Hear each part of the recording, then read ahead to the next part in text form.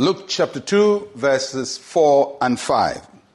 Joseph also went up from Galilee out of the city of Nazareth into Judea, to the city of David, which is called Bethlehem, because he was of the house and lineage of David, to be registered with Mary, his betrothed wife, who was with child. God uses places to link us up to his purposes. And throughout the Bible, we see God moving people from one place to the other to connect with their purposes or with an assignment that he has for them. We look at how God asked Abraham to move from his fatherland to a land that will be shown to him later on. We see the prophet Elijah, who was instructed by the Lord to go to a widow in Zarephath to be fed.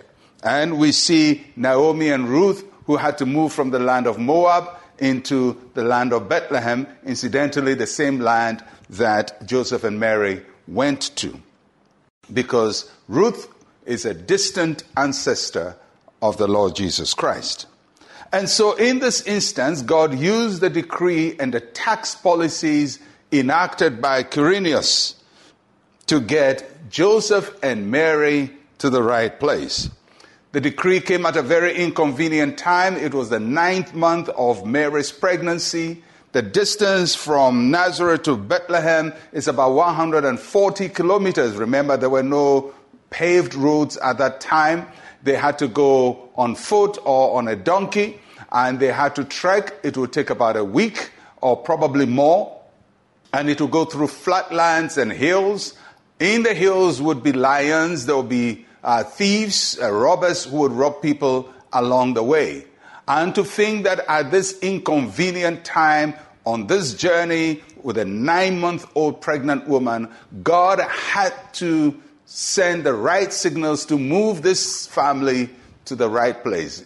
Because nothing would move them. Nothing would have moved them except a very draconian decree from the Roman system. And that tells you that God sometimes uses things we don't like to get us where he wants us to be. So through many dangers and snares and toils, God led the mother of Jesus and Joseph to the place where God wants them to be. On the journey, I'm sure there were many people who were also affected by the decree, and they were just probably discussing the inconvenience of the decree.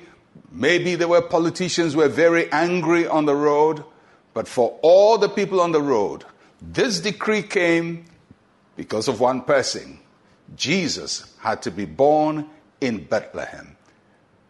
Put the politics aside. It's God working out his purposes. So, God knows how to get us to the right place. And if you believe in the sovereignty of God, and if you believe he has a purpose for you, then you don't move from place to place just by yourself. You trust him to order your steps. And today I pray that the Lord will order your steps. The Lord will order your steps as we get to the end of the year. And in the coming year, may he put you in the right place. May he locate you where your prophetic destiny is. May he locate you where your assignment is. And when he puts you on that journey, may he give you the tenacity to stay on course, to travel the journey to the place where God wants you to be. The Lord has a plan for you, and he has a place assigned for you also. And may you find it. Let's share a word of prayer together. Say with me, Heavenly Father, thank you for setting me in the right place. I accept your purposes for my life.